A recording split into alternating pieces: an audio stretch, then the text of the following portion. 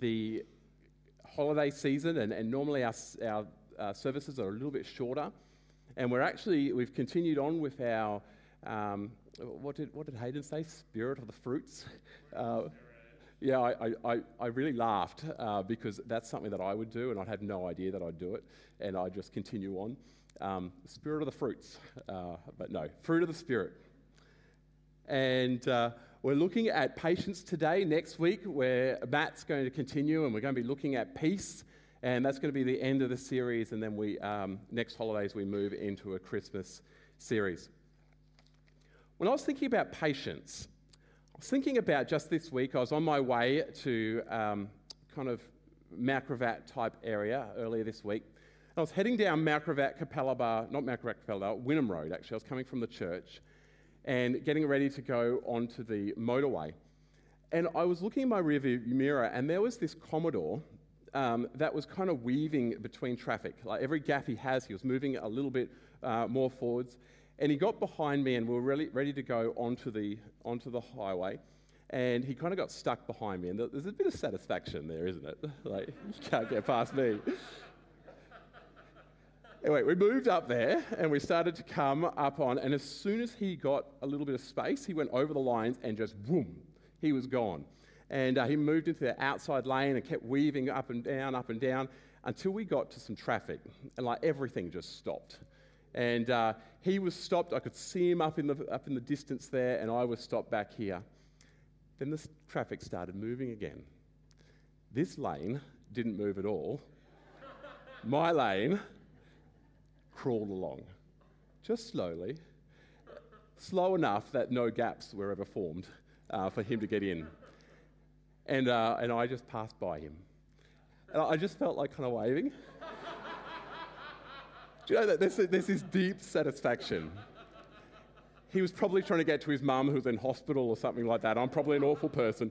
But there was a deep sense of satisfaction. Sometimes being impatient doesn't really pay. This next one is somewhere I struggle. I think I've talked about this before. Woolworths or Coles in the line. Do you know when you've just done your shopping and there's it's like a Saturday afternoon, and you get there and like all the registers, and then the self-service, it's just going around the corner. And that's a time of huge anxiety for me. I was like, which one do I pick?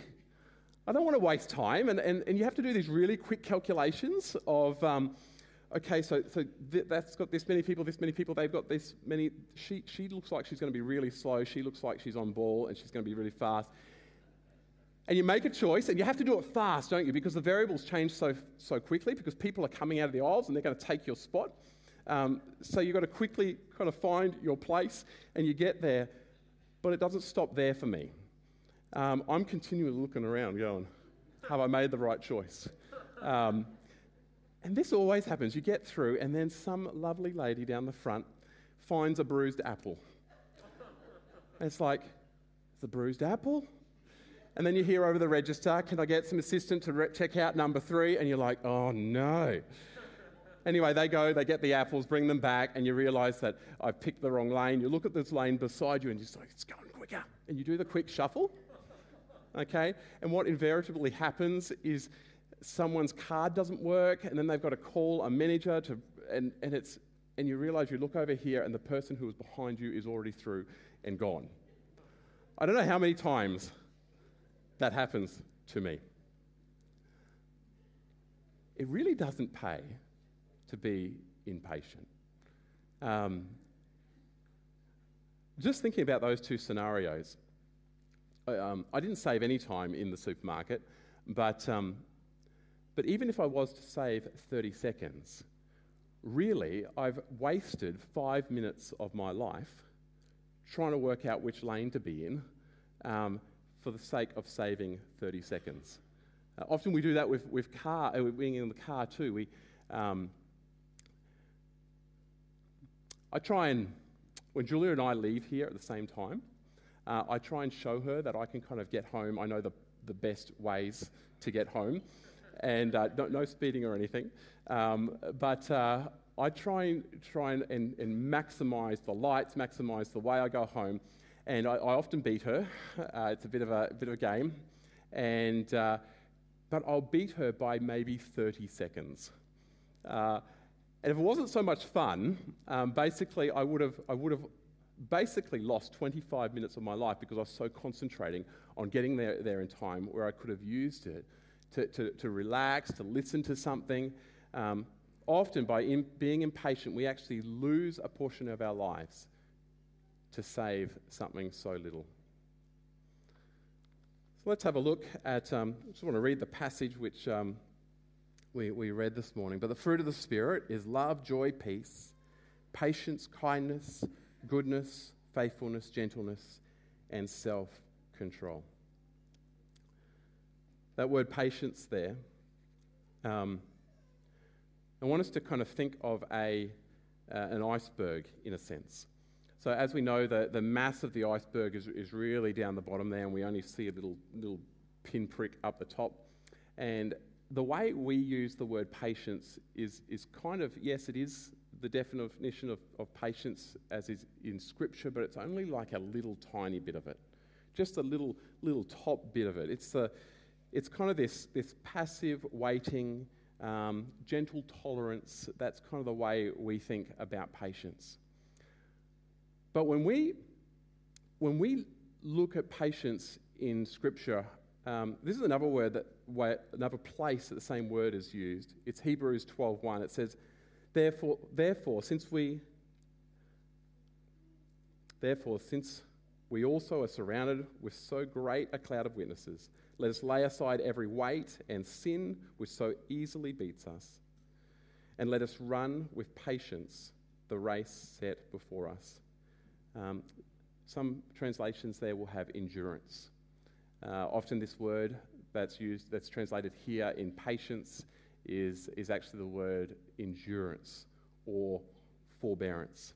It's a much weightier word. It's a robust word. It's not just talking about time. It's talking about waiting well. So I think we've got that up there. Do we have that? Maybe. Wait well. There we go. It's talking about waiting well. In our culture, when we talk about patience, we often focus on the wait side of things, where what the Bible is really focusing on is the well. It just assumes that there will be delay, and it assumes that there will be trials in life, and its focus is how do we wait? And God's desire is that we would wait well. That we wouldn't waste the patience, wouldn't waste the trial, wouldn't waste the delay as well. Because it builds character, as that book said, and it also builds faith. There's a refining that happens there. This is common to all of life, really. It's when we're reading, when we're learning to read, there is trial there in a sense. When we're learning to do a new sport, there's trial, there's delay there, and it's through that trial, it's through that delay that we actually are strengthened, and our performance, our character is actually formed. If we go to the Old Testament and look at this, there's actually the exact same concept isn't quite found, but the principle of patience is found. We do find the word patience sometimes translated in the Old Testament. There's a verse that describes who God is, and the Old Testament authors use this right throughout fairly regularly. It's from Exodus 34, verse 6. The Lord God, compassionate and merciful, slow to anger, and abounding in faithfulness in truth. You'll find this pop up in the Psalms all the time. It's a key description of who our God is. And that little phrase there, slow to anger, that has the idea of long suffering. It has the idea of patient, that we serve a patient, a slow to anger God. Now, what's really interesting here is if you actually look at the direct translation of that word, it actually literally means to have a long nose. So it basically says, the Lord God, compassionate and merciful, long-nosed. Well, that's really what it means, long-nosed. So what was happening back then is their word for getting angry, for being hot-tempered, for being impatient was basically red-nosed or hot-nosed. You'd say that person is hot-nosed. It's pretty much from what they saw when someone got angry or impatient, their face would go red.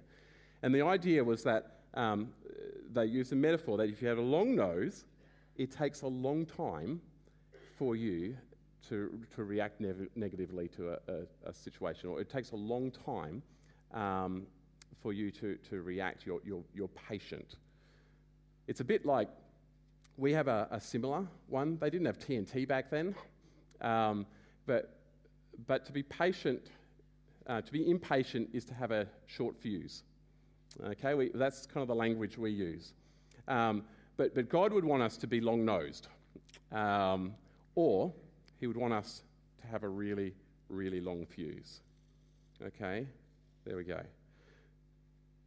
So what this helps us to do is it helps us to maintain our character, and it helps us to maintain a good picture of who God is. And we'll look into that just a little bit more. Why is it important to have a long fuse, to be patient? There's many times that really tests our patience. And I can kind of think of three categories where we need endurance, where we need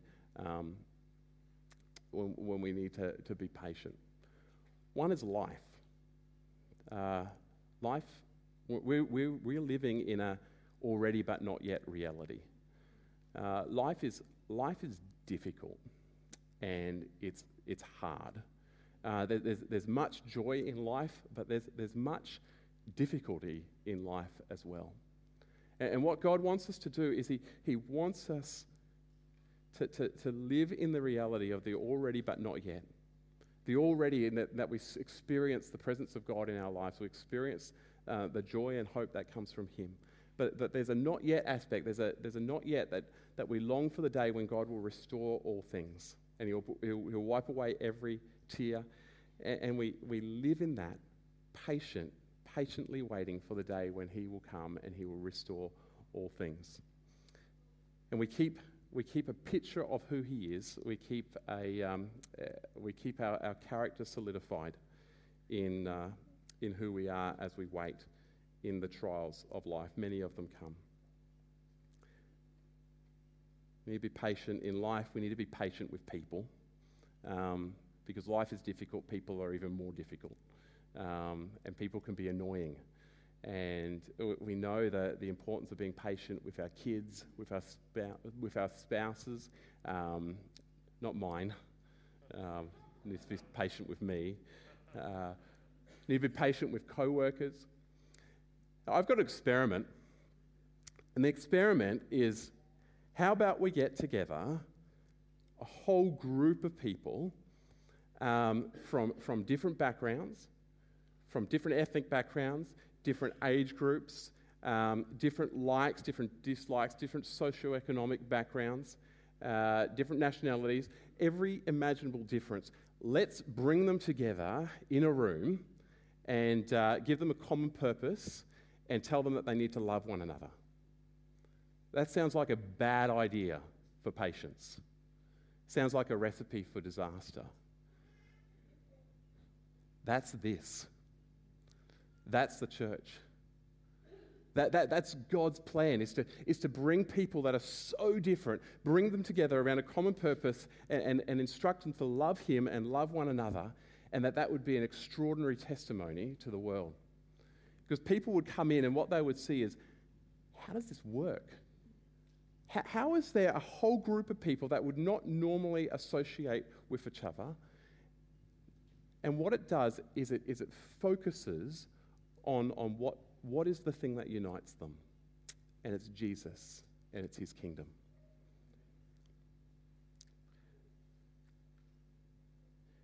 He uses that to build us.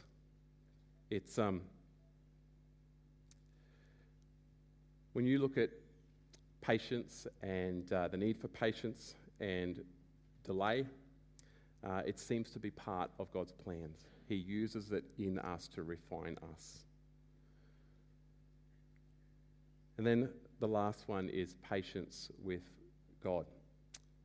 Now we've got to be careful with the way we say that, because God has made promises to us. He has asked us to come before Him and asked for us to intercede in us to ask Him to intercede in our lives, and there needs to be patience with that, because what we know is that something about the kingdom, something about the way God works, is that there's delay involved in that.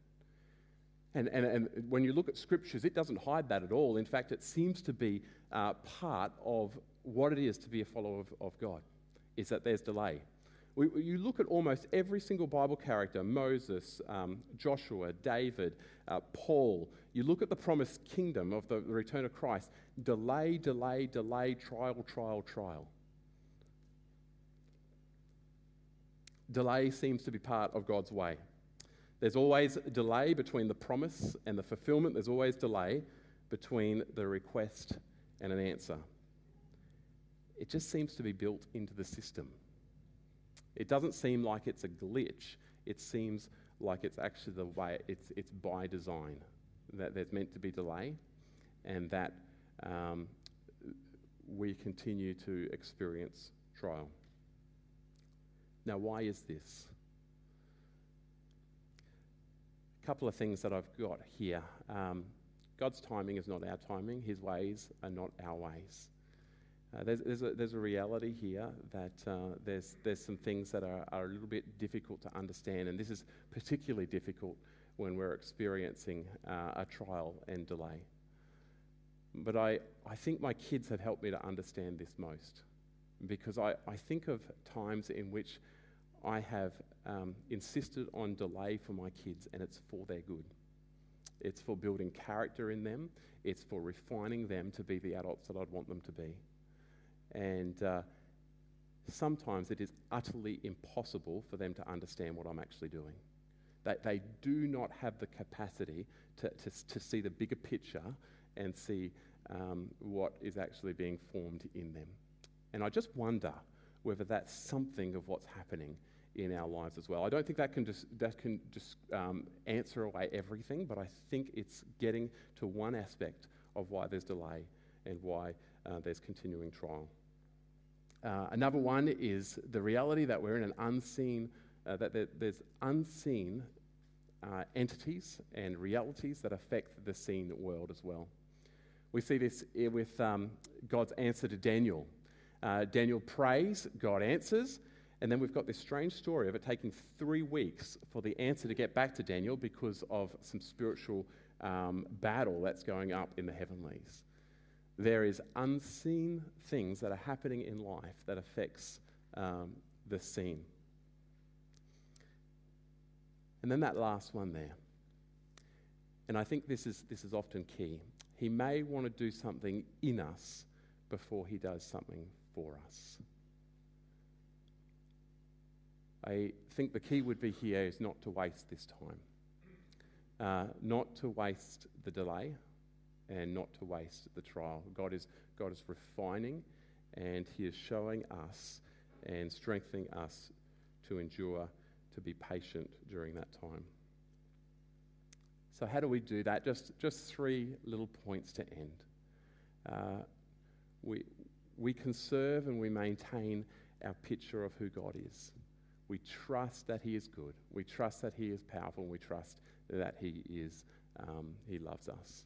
We hold that as our foundation through delay and through trial. It's one of the things that we come together is to worship Him together, to sing these songs of truth, because it helps us to replant our feet on these realities of who God is. The next one. Trying to think what I meant there. Protect the integrity of your fruit. Okay, let's go to the next slide there.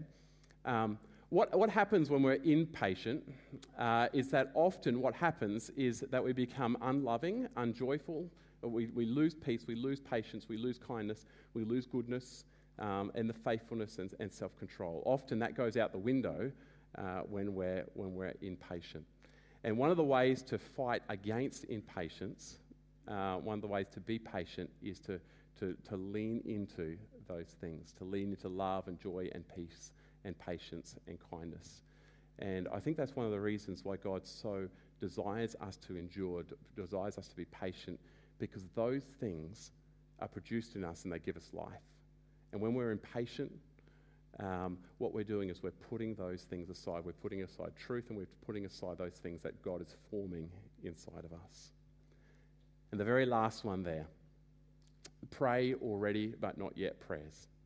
This is standing in the midst of delay, in the midst of trial, knowing that God is good and He is powerful and that He loves us, knowing that He is forming us, and we're standing and we're looking at the reality of what God is going to do in and through us, and the promises that He has made to us, that He'll wipe away every tear, that He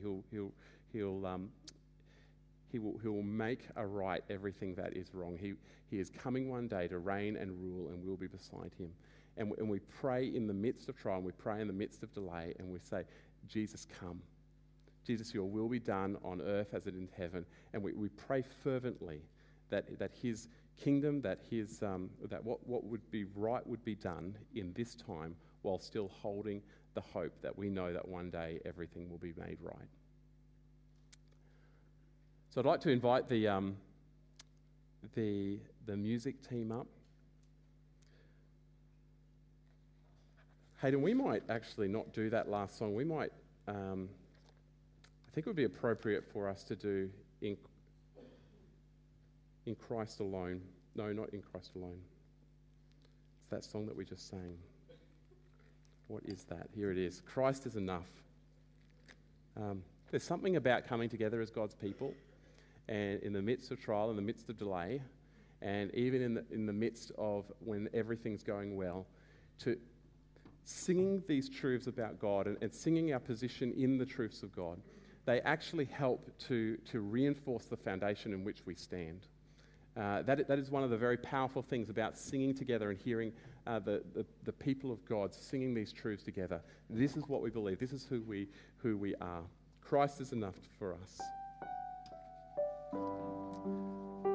So, Father, we thank you that you continue, that you have promised that you will never forsake us or leave us. Lord, we look at trials and we look at delays, and there is grief that's attached to that. And yet, Lord, we want to submit to you that you want to do something in us. And Lord, we ask that you would continue to mold us into the likeness of Jesus, because there is found life. So, Lord, I want to pray especially for those who are in the midst of a trial or a delay right at this moment. And Lord, would you strengthen them? Would you give them patience? Would you give them endurance? Lord, we hold out in front of us this hope and knowledge that one day you will make all things right. But we stand right now and we ask that you would fulfill the prayers of your people in this moment as well. So, Lord, as we declare together these truths, Lord, I pray that you would reinforce this firm foundation in which we stand. Lord, we thank you for the promises that we have in you, Jesus, and who we are. We pray these things in Jesus' name. Amen.